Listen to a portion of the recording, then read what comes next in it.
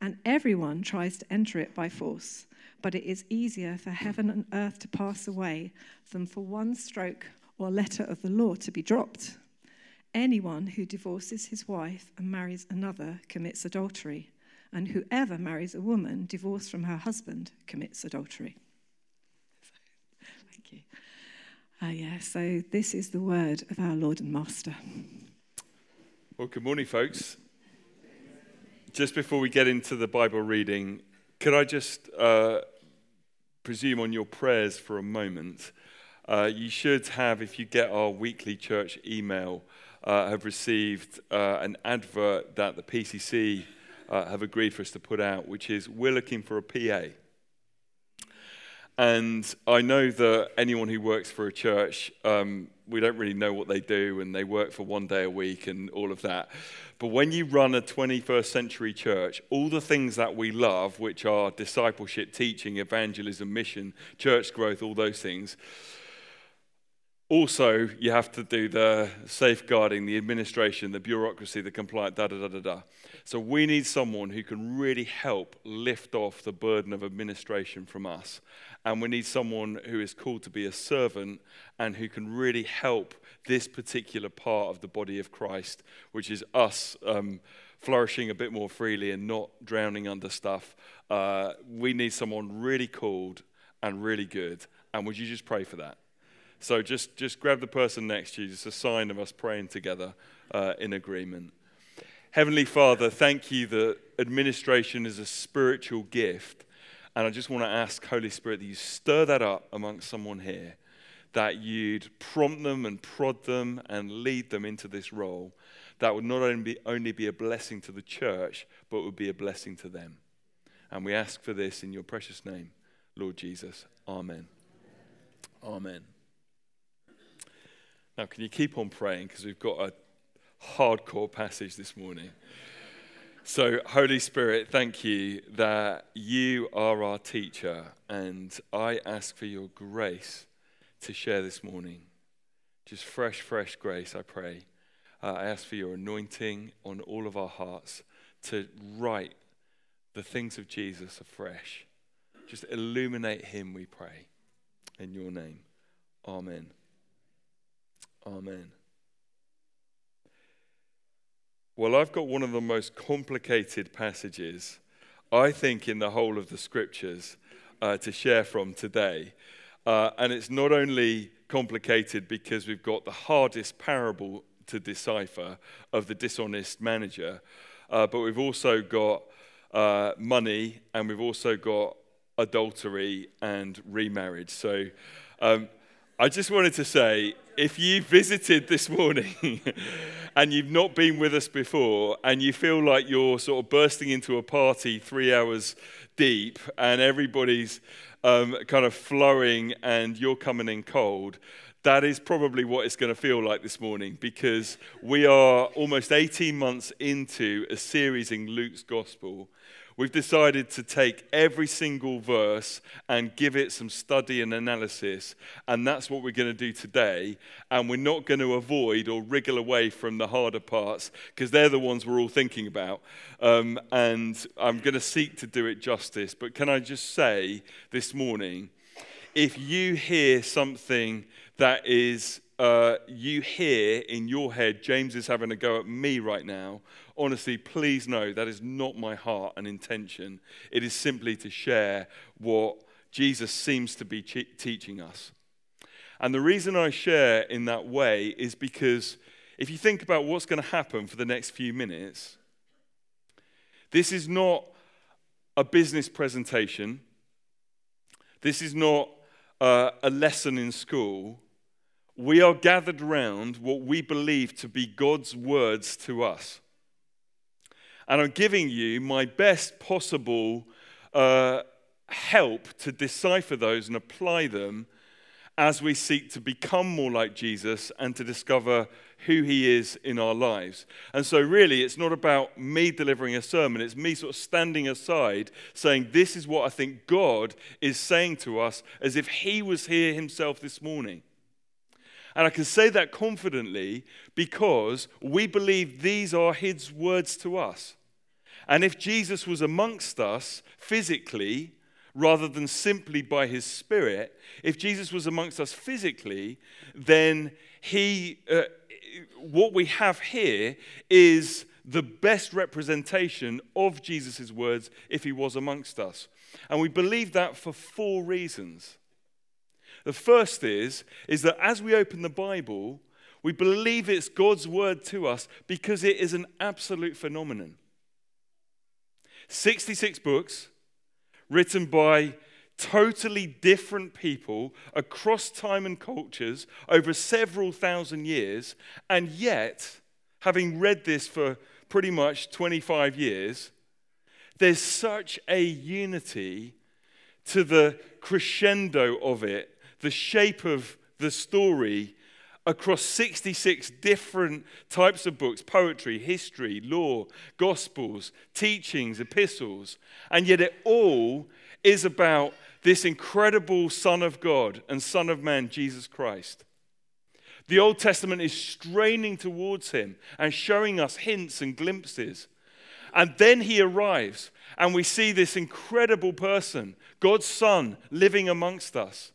And then we have to respond to the climax to his earthly ministry, his death, his resurrection, his ascension. And then he breathes and sends his Holy Spirit, and the church forms. And then we're not only trying to work out what the church is, but we're trying to work out how to do church, which is faithful to the centerpiece, which was Jesus himself. So the phenomenon of the Bible leads us to say this cannot simply be like a history book, or just the best intelligence of human beings. There's something about this which it must be the Word of God. So the phenomenon. The second thing is we see this as God's words to us because that's what the church, with a big C, down the ages, has always believed. Ever since it began to come into written form in the 3rd century, since then, mainstream, non-weird Christians have always believed this is more than just important, but it's God's word to us. And that's really important to remember because we breathe the cultural air in 2024 of the end of a scientific progressive mindset. Which basically means, translated, that we naturally are made to think we're the most important civilization and we're the most intelligent form of human society that's ever lived. We naturally sort of are shaped to think like that. But just to sort of unpick that for a minute, it's really interesting that although we naturally think we're more important and back then they were less intelligent, we still teach our children in school Shakespeare, don't we? Even though he lived several hundred years ago. Because actually it wasn't that they were savages back then, because Shakespeare has given to us a gift of learning and understanding about human beings through English and drama and plays and all of that, that we want our children to learn from, even though he was writing in a completely different time. So by understanding that this is God's word as the church has always believed it, we're actually adopting a posture of humility and respect, really, for those who've gone before us in the church. Phenomenon, church has always believed. Third, this is how Jesus treated the Old Testament. The New Testament didn't exist when he was here, but he would refer to the Old Testament as if it was God speaking, as if it was God's words. And fourthly, that's how the apostles did, the first founders of the church. They also referred not only to the Old Testament, but also to the teachings of Jesus as authoritative and God's word to us. Does this make sense? So, with that in mind, I think if there's anything more offensive in the 21st century than what our culture finds as exclusivity, it is hypocrisy.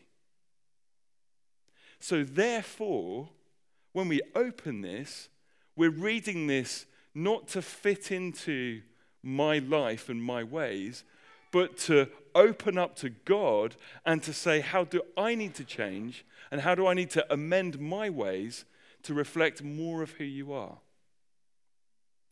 Which leads me to this passage. And I'm going to start at the end, go back to the beginning of it, and then finish at the end. And I'm going to start with verse 18. Anyone who divorces his wife and marries another commits adultery. And whoever marries a woman divorced from her husband commits adultery. Now, I could avoid this verse, but I don't think I can if we want to have integrity and seek to stand under God's word. And the major question I want to ask from touching on this for a few minutes is, how on earth does this throwaway from Jesus link to the parable and then how he handles it in the few verses before?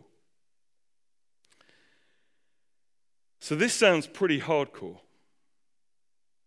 Anyone who divorces his wife and marries another commits adultery.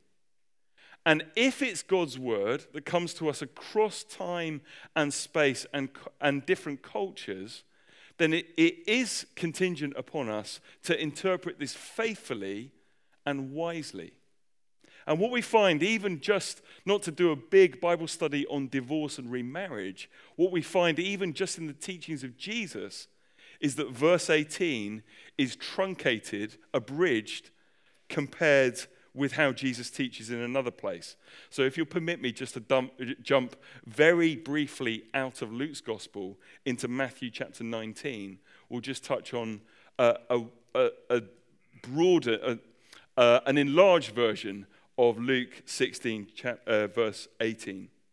In Matthew 19, Jesus offers us 12 verses on marriage and divorce.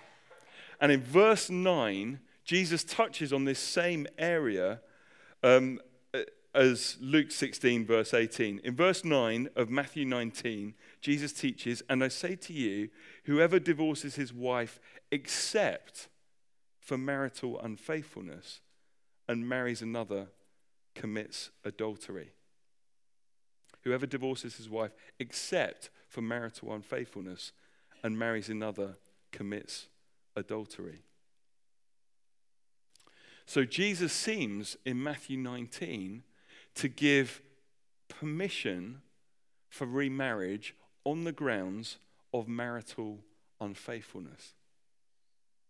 So from all of that, one of the painful things when you enter ordained ministry is you have to take responsibility for who gets married and who doesn't.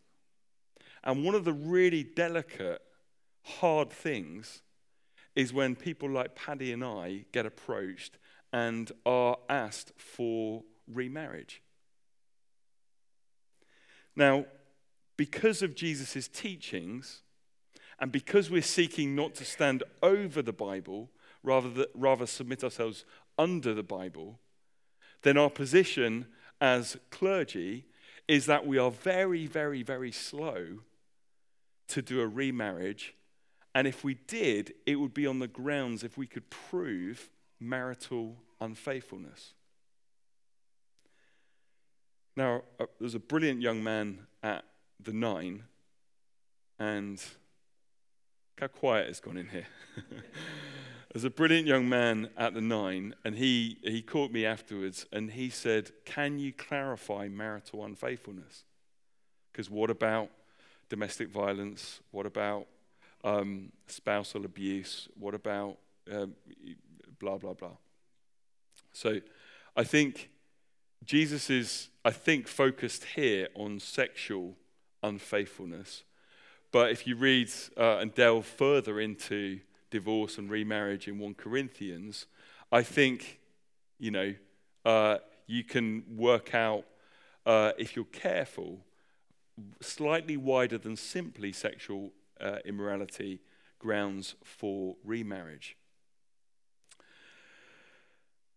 Let me just also say, for any of us here, we're seeking to look and read the Bible. This is not a discourse on divorce, and I want to show you why I think this is important in the context of this passage in a minute.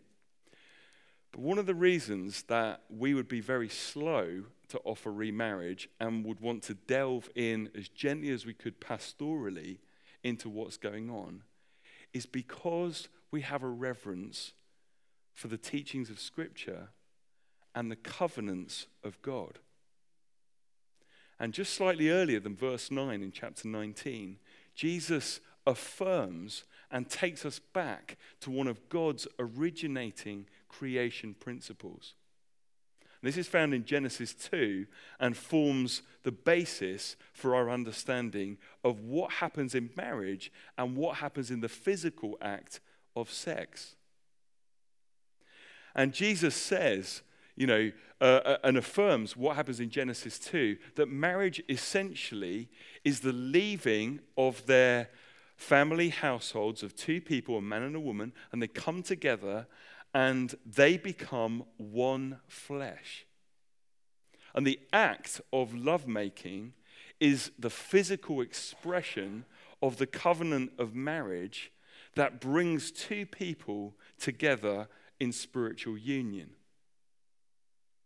Now, the reason why adultery is so painful in any relationship, the reason it's so painful is because what happens in the act of sex.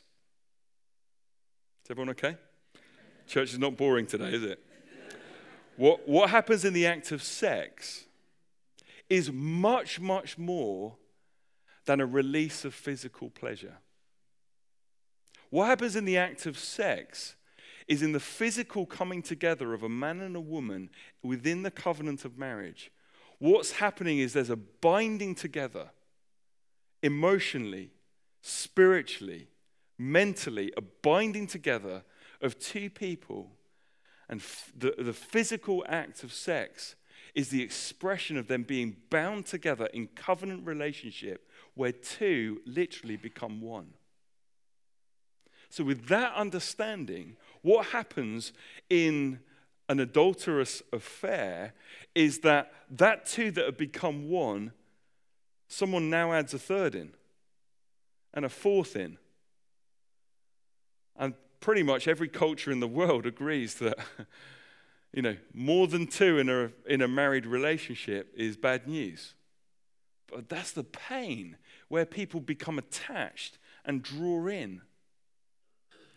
And so you see Jesus' teaching affirming what God set in motion from the start of creation history. What you see is Jesus' teaching is actually for our good. So that we don't have a sort of bipolar marital relationship. We don't have a mixture of all these other emotional, spiritual, mental, physical ties. Now despoiling the covenant which God set in motion between this husband and this wife. So we see God's teaching is actually for our benefit. And then there should be all sorts of questions going off. What about when someone gets married and they're really, really young? And what about? And they're all the questions that our hearts ask when we're focused on ourselves. And then it can seem like if someone's just made is there not grace? Well, of course there's grace, there's acceptance, there's forgiveness and all of that. But we would be really slow to do a remarriage because all the feelings that happen when something's broken up let me say this. Let me say this really clearly. There's two reasons why we would be very slow to do this. One is that we fear the Lord and we don't want to go against his word and what he set in motion, his covenants.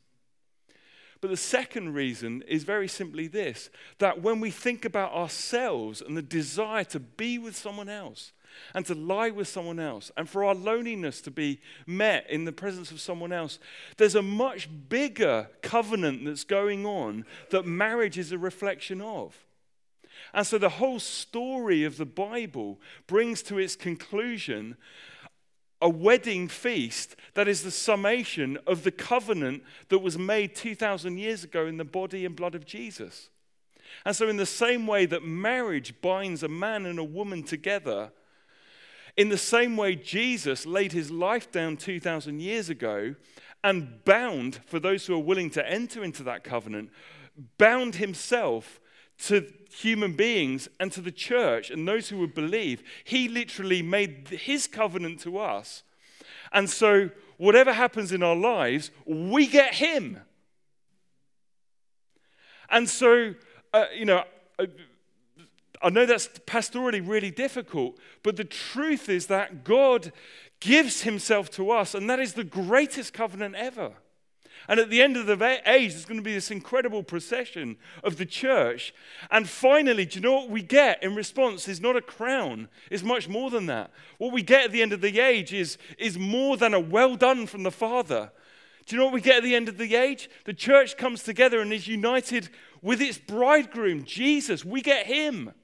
No longer simply spiritually, no longer simply mentally as we remember him and consider him, but we get him physically as we're united with him forever and ever and ever. And so the greatest covenant has been paid for by Jesus binding himself to us. And that covenant physically in space and time will be renewed and celebrated and ours forever and ever and ever. Now hold that thought and let's turn to Luke 16, because you should be asking the question, how on earth does this relate to the parable of the dishonest manager? And that's what I did. And I can tell you this, that I read this a couple of weeks ago and I was like, oh my days. Last week was lovely, wasn't it? We had the prodigal son and the elder brother and the father heart, and let's all hug each other and have sloppy kisses, and it was beautiful. So, and then Jesus goes straight into this. And I tell you, everybody, I read 8 commentaries this week, and they didn't help me a jot. I read 8 commentaries. And you know what? I counted them. I came out with 6 different interpretations.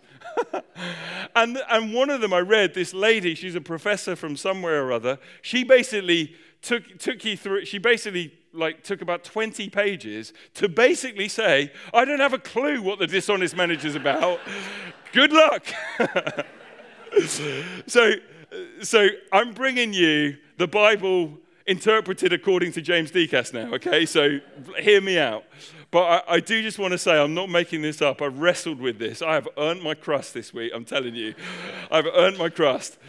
So, how on earth does divorce and remarriage link with a dishonest manager? And let's work out what's going on. Now, this is a powerful parable if you're a business owner, if you are a landowner, if you are in charge of others, if you're a manager at work. It's a powerful parable because you can imagine how the guy in charge feels. We've got a rich man, and he's got so much that he puts a guy in charge. And the guy in charge is accused of dishonesty. So the guy confronts him, he's ready to let him go, and the dishonest manager thinks to himself, I'm screwed. I'm not strong enough to dig. I'm too proud to beg. And so what he does, he goes to all the customers of the rich man and he reduces their debts. And we don't really get 100 grains of wheat, 100 whatevers and jars of oil. But basically, the oil is a reduction of a year's worth of wages. And the wheat is 18 months worth of wages. So this guy is, currying favor with the customers of the rich man and positioning himself so that when he's finally let go, he's going to have friends who will look after him from there on in. Now, if you were a business owner and your right-hand person was doing that, you would be raging, wouldn't you? Even if you're a manager at work and your assistant manager was behind your back, just, doing everything dishonestly, you'd be raging, wouldn't you? And the confusing thing of this parable is in verse 8, his master commended the dishonest manager because he'd acted shrewdly. So, let me give you a couple of different interpretations which I don't think are accurate. The first is, And then he goes on to say, for the children of this age are shrewder in dealing with their own generation than are the children of light. So the first interpretation someone offered was, well, the world's a hard place. There are lots of wicked people out there. Everyone's trying to manipulate you, and we need to be wiser. So I was just like, okay, I don't really know how this links to anything else Jesus is saying. And also, it seems to me that although Jesus says, be wise as serpents, he also says, be innocent as doves. And, I don't know, you don't see Jesus offering business management classes and entrepreneurial webinars, so that we're wiser than the world, And listen, let's be honest, the church is always about 2 decades behind the latest thinking in culture, isn't it? So it's clearly not working for us 2,000 years later. So it just doesn't seem to fit. Secondly, the other interpretation is, well, do we need to be better with money? And, should we actually work our resources and, should we be, I don't know, just getting our money working properly? But then that seems to be undercut by what Jesus goes on to teach from verses 10 to 13. No one can serve God and wealth. If you're faithful in a little, you're faithful in a much. You're faithful in much if you're dishonest in a little. It doesn't seem like dishonesty with money, it just doesn't seem, Jesus seems to contradict that. Like, what on earth is this about? Now, I don't want to linger too long here, but I think the bite of wealth and its attraction is really important for us to grapple with, because we live in one of the wealthiest places on planet Earth. And Jesus says some really powerful teaching. Verse 13, no slave can serve 2 masters. For a slave will either hate the one and love the other, or be devoted to the one and despise the other. You cannot serve God and wealth. And then clearly the Pharisees, that was their secret desire, because he confronts them, because they start mocking him. He confronts them for being lovers of money. Now, it's easy to say the Pharisees are the bad guys, boo, hiss, but I want to challenge us. How much do we think about money? How much do we think about pension and retirement? How much do we prioritize those who are wealthy around us, knowing we might get something back in return? If someone came in here looking the business, sparkling and all of that, very articulate, very beautiful, would they more quickly receive an invitation to Sunday lunch than somebody else? I just think we have to have that in our conversation, church. Because money is just a thing, and we have to be free of it. We cannot serve God and wealth. And sometimes God will call us to steward faithfully with generosity to others, and sometimes he'll call us to go to the bank and empty it when he says. And we just need to be free of the grip of money so that we can serve the Lord. But let me return to the parable of the dishonest manager, and I'll try and put this together. The master commends him for his shrewdness, but then Jesus teaches, don't be dishonest, and all of that. So what is going on? Now, if you spend any time in business or the world today, I think it's fair to say that people are learning and are relentless and voracious in their appetite to make their money work for them. If you spent time with anyone who works around the city of London, people are focused on making their money work for them. They are dedicated and devoted to sweating their assets, minimizing their liabilities, really focused on their earthly gain. We're living in 2024 in a world where if you have, it seems to accumulate more and be added to, and a world where it's become increasingly difficult for the have-nots to get their foot on the ladder. Is that fair to say? You don't have to be a social commentator, I think, to recognize that. And I think what Jesus means when, in the meaning of this parable, I think what Jesus is saying is, look how focused the people of this age are on wealth accumulation or dishonesty to make sure they're looked after. Look how focused they are on the affairs of the world. And Jesus is saying, I wish you would have the same focus on your eternal affairs and the affairs of the heart. Because look how frenzied they are to look after their own interests. Look at the dishonest manager who will, even as he's about to be dismissed, throw away his scruples, screw over his master, and look how focused he is on his state in life.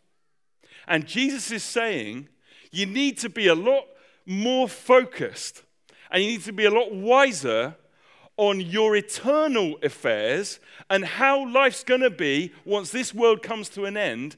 And that comes down to how your heart is.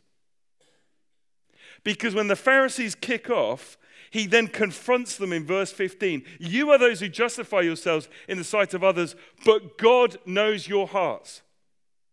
He's saying, guys, wake up. Look how focused they are on, or the dishonest manager is. I wish that you would pay attention to your hearts.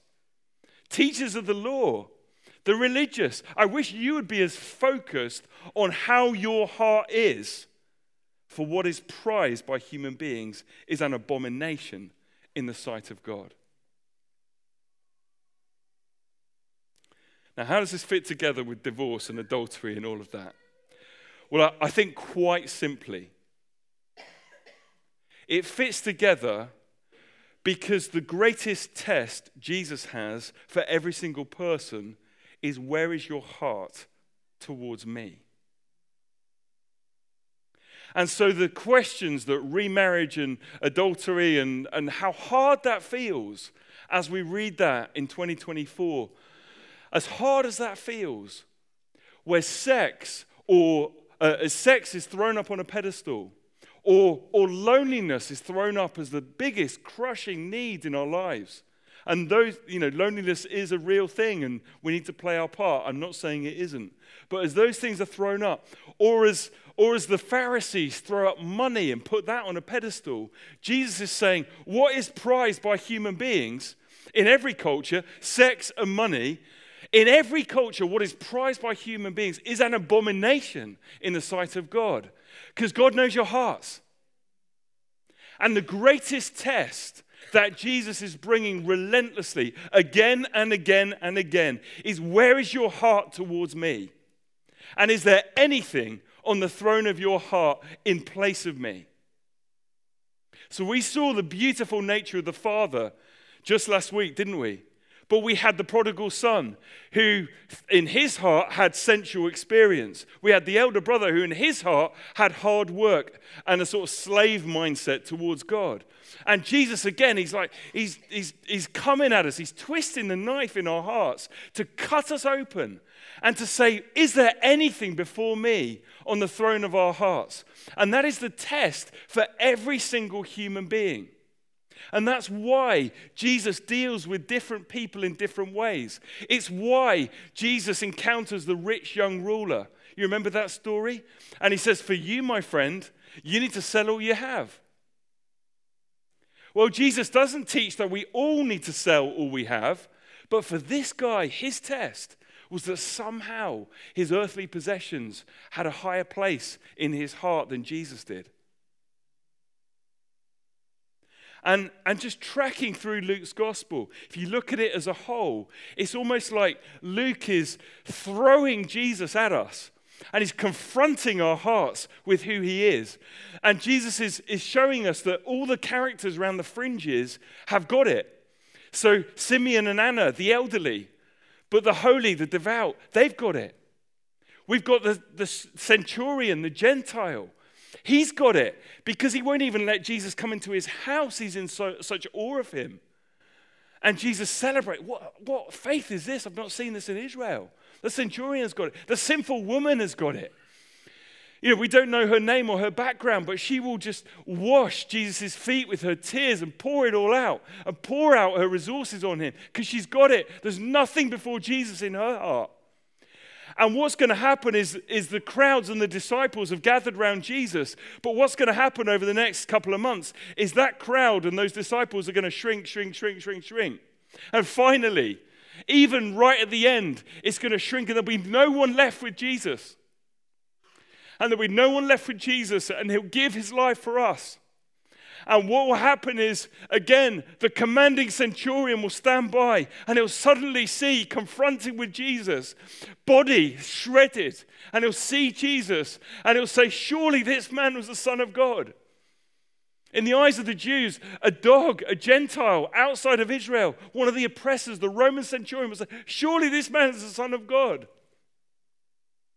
And they're confronted with who he is. And his question is the same question that he'll gather his disciples before he sends them out. He'll gather his disciples and he'll pick out the guy. And the guy who's like me, and it's Peter. And he'll take him just slightly aside from the others. And he'll say, Peter, my question of all questions, which summarizes the test, which Luke has been bringing to us the whole way through. The question of questions, Peter, is, do you love me?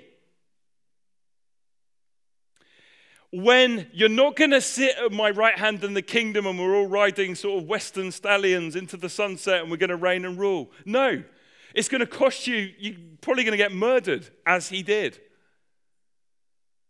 No, Peter, your words itself and your heart, your passion are not enough. Because at the very last moments, you deserted me. And now, Peter, before I send you forth to start the church on your shoulders, on you, my rock, I need to know, Peter, do you love me? Do you love me? Do you love me 3 times? And I just want to not wriggle out, church, that I'm so thrilled with what God is doing and how we're growing. But there's a test for every single one of us. Is there anything in front of Jesus? Is there anything that sits on the throne of our hearts apart from Jesus? And that test will come to you often in wilderness times. It doesn't come in the good times, but it will come. And there's one way of softening that test, which is before he backs us into a corner, which he will. Before he backs us into a corner and presses us up and says, do you love me? When you're deserted, abandoned, persecuted, rejected, no money, everything's worked out, full of disappointment, full of dashed hope, whatever it is. Do you love me? Would you do it all again simply for me? And that's the question I think God is asking the church, not just ours, the church right now in 2024. Because the world is going to get harder and harder, I think, for a bit. And we think we're living radically. I thought I was living radically 5 years ago. I was so, I'd sing all the songs, I surrender all, da-da-da-da-da. But I was so soft-bellied. And I hope that and God is just saying, do you love me? And here's the thing. As we say, as we commit, as we tear down from our hearts, money, sex, safety, legacy, whatever it is, popularity, as we tear all that down from our hearts, do you know what? We get him. We get him. And Jesus is not a dogged, sterile, rigid tyrant. What we get is him. But the thing is, we sort of layered at the moment. We sort of mix in with him. Because we've got all these other things like in the way. And Jesus is like, move them aside. Because I need to know, if you're my church, that you love me. But when you love me, you get me.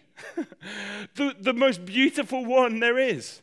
The one who bound himself in covenant to you when you didn't ask for it. Who's pursued you through the ages. Who knew that you'd be sat in this seat today. Who knew all the circumstances of your life. He bound himself to you in covenant. And even when we're unfaithful, we're still attached to him. We're still one with him. This is Jesus. He loves you. His teaching is pure. And it collides with our cultural framework, but so it should. Because he's God and we're not. And his teaching is beautiful. And it's an easy yoke and it's light. And we get him, we get him, we get him. And the problem is, we like everything to be sorted and lovely and all of that. But the problem is, all our heroes told Jesus they loved him and then were killed. Peter said, don't even crucify me the same way up as him. I wouldn't dare see myself fit to be crucified the same way as Jesus. So you've got the Bible according to James Decas, but I think it's right. God knows your hearts, and what is prized by human beings is an abomination, it's worthless. Take the world, but give us Jesus. Take the world, but give us Jesus. In his name I pray. Amen. Yeah.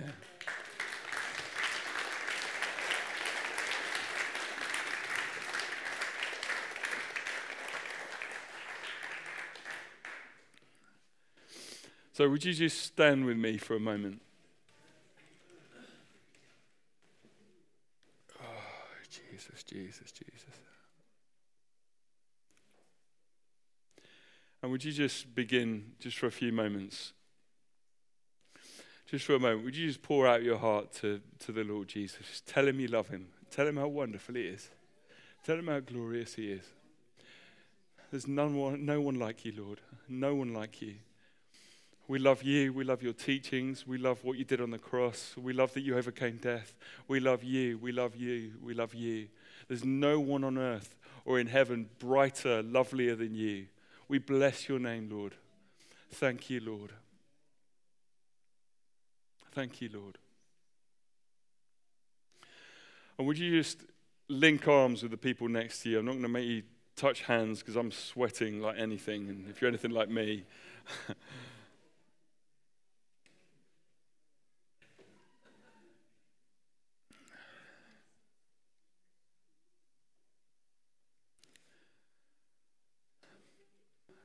Lord, we say as your people, you have full permission to have the highest place in our hearts. And for some of us here, that's going to mean selling all our possessions. For some of us here, it's going to mean taking our cap off in repentance and asking for forgiveness. For some of us here, it's going to mean moving and transplanting our lives to give ourselves. For some of us here, it's going to mean getting over all the insecurities and lies of the enemy that he seeks to pollute our ears with and saying, Jesus, I'm here, use me. For some of us, it's going to mean overcoming fear and telling someone tomorrow at work, in the lunch break, do you know what? I just have to tell you, if this was my last day on earth, I just have to tell you about Jesus. It's going to mean different things for different ones of us. But Lord Jesus, we want to say to you, we love you. There's no one higher, no one brighter that we want in our hearts. And we fail, and we're sorry, Lord. We repent where we let you down, and where our hearts get full of the world and full of stuff, and we sin against you, we sin against one another. Lord, have mercy on us. Wash us clean. And we plead the sacrifice of Jesus 2,000 years ago that cleanses us from all unrighteousness. We plead that over ourselves afresh today.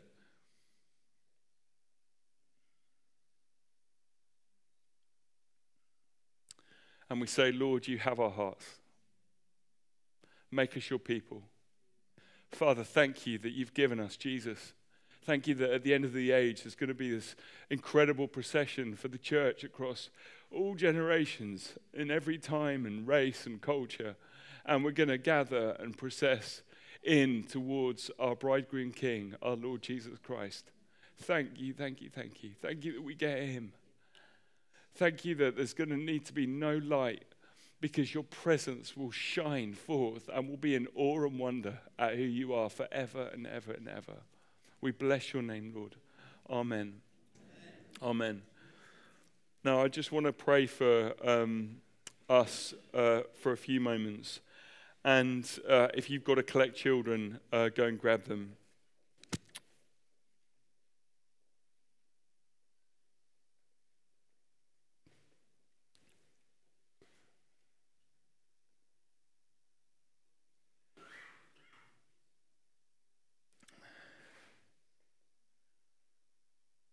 I don't know what's going to happen now, okay? But the Lord is here, and I just want to share something with you, and then I'd like to pray. So I was focused on trying to work out divorce, adultery, and money, and dishonest, da-da-da-da-da. So this was not on my frame of reference. I had a busy day yesterday, went to bed too late, and I don't tend to dream. I have a dream about every 2 or 3 years. And in this dream, I was in a particular context. And in the context, there'd been a dry period. And they asked someone to come and do a series of teachings on the Holy Spirit. And I was on the front row. I hadn't gathered because I was necessarily dry, but I just happened to be there. And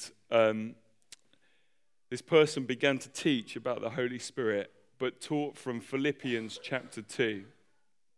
And in Philippians chapter 2, he began to say, in the same way, let your attitude be the same as Christ Jesus, who emptied himself and took the form of a servant and became obedient even unto death. Which in my dream, I was like, that doesn't really sound like teaching on the Holy Spirit. But anyway, then they stopped speaking, and then one of the people on the team of this person pointed at me and basically said, the Spirit of God's on you.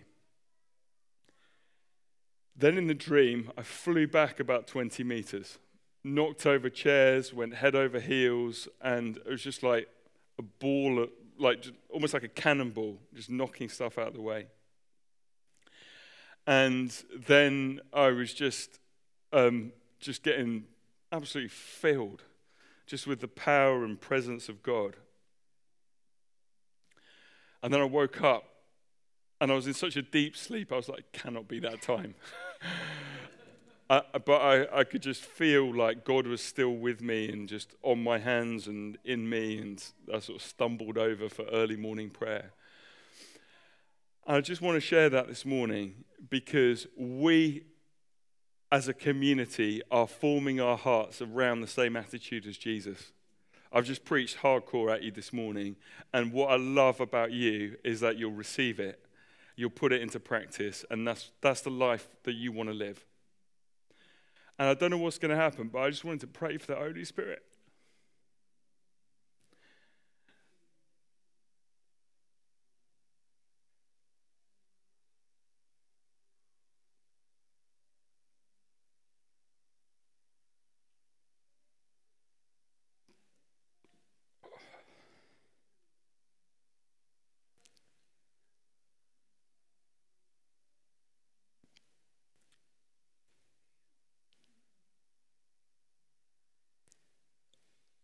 So Holy Spirit, come. Spirit of the Lord is upon me, because he has anointed me to preach the gospel to the poor. He has sent me to heal the brokenhearted, to proclaim the liberty to the captives, and recover the sight of the blind, to set at liberty those who are oppressed, to proclaim the acceptable year of the Lord. Yeah. Thank you, Lord. So Holy Spirit, fill this place. Just come like never before. Come like never before. Fill this church now. Fill our lives.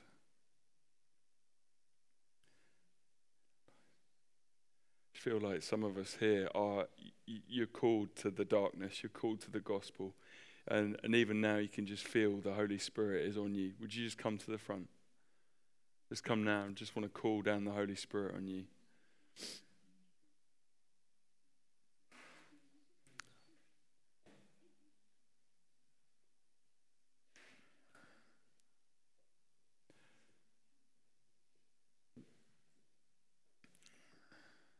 I think that some of us here, you can just sense the Spirit of God just beginning to just rest on you. Would you just come as well?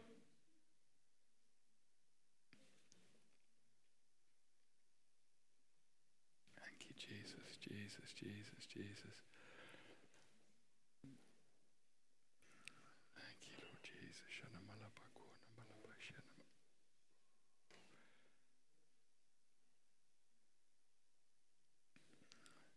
Just press forward a little bit, those who've let others in. Thank you, Jesus. Thank you, Lord.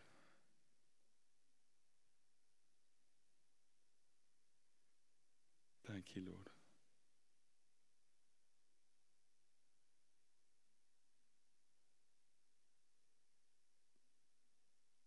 Oh, Lord.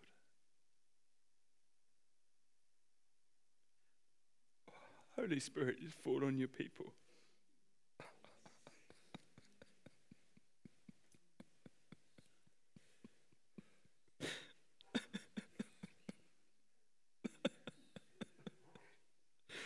Fill this church, fill this people.